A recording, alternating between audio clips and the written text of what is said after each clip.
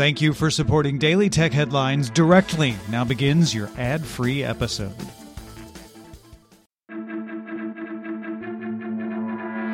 These are the Daily Tech Headlines for Friday, October 28th, 2022. I'm Rich Straffolino. According to an SEC filing, Elon Musk completed his bid to take Twitter private. Its stock will be delisted from the New York Stock Exchange on November 8th. As part of the acquisition, Twitter CEO Parag Agrawal, CFO Ned Siegel, its chief policy officer, general counsel, and chief customer officer were fired. Musk is expected to share more information on his plan for Twitter with employees later on October 28th. YouTube began rolling out changes to how video content will appear on channel pages. These will now be split into 3 different tabs: videos for typical long-form content, shorts, and live, showing past, current, and upcoming live streams.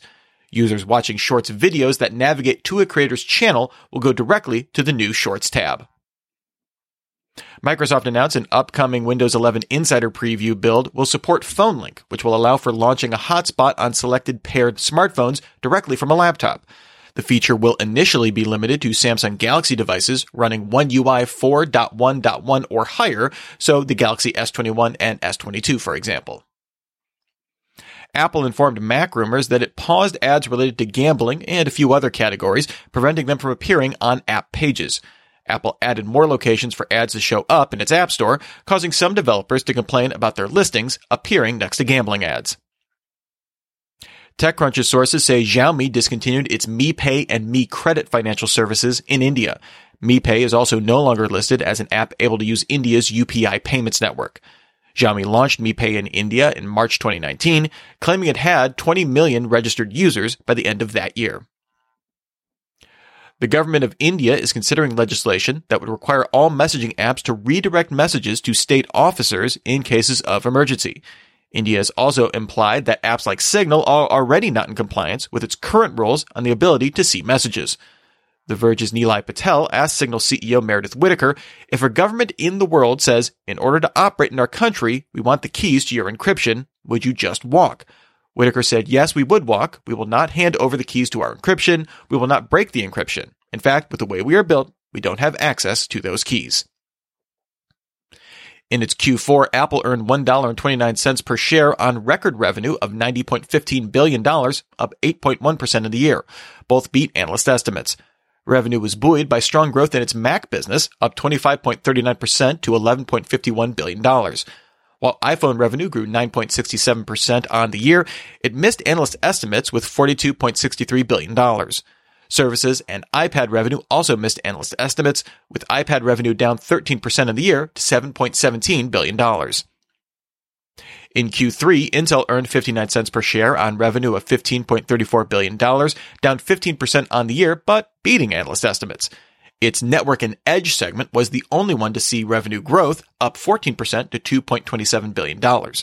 Data center and AI was down 27% in the year to $4.21 billion, while its client computing group, which includes PC chips, fell 17% to $8.12 billion.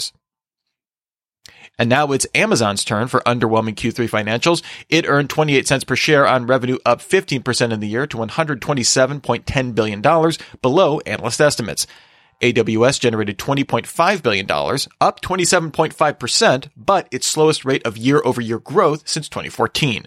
The unit's operating income of $5.4 billion accounted for all of Amazon's overall $2.53 billion profit.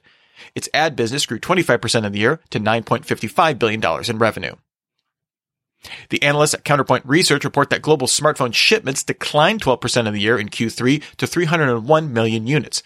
Among the top 5 OEMs, only Apple grew shipments on the year, up 2% to 48.8 million units. Samsung remained the market share leader, with shipments down 8% in the year, although up 5% from Q2. Spotify has changed how it handles audiobooks in its iOS app. Previously, when you found a book you might want to buy, you could tap on a button to email you a link to buy the book.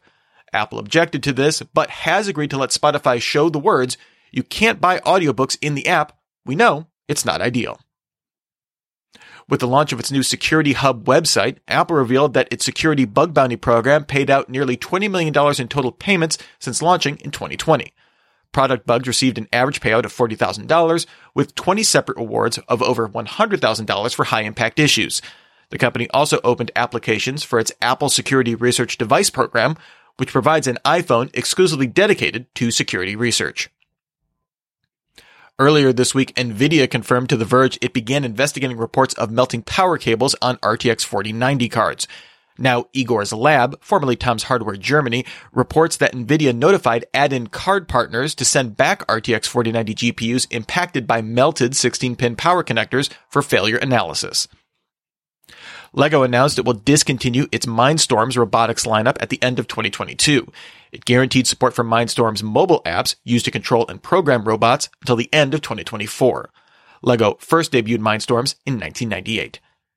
And finally, Microsoft Corporate Vice President of Office Group Joe Belfiore announced his retirement. He worked at Microsoft for 32 years, starting with the Windows 95 team. He co-led and served as the public face for Windows Phone division from 2009 to 2013. Remember, for more discussion of the tech news of the day, subscribe to Daily Tech News Show, dailytechnewsshow.com. You can find show notes and links to all these headlines there as well. Thanks for listening. We'll talk to you next time. And from all of us here at Daily Tech Headlines, remember, have a super sparkly day.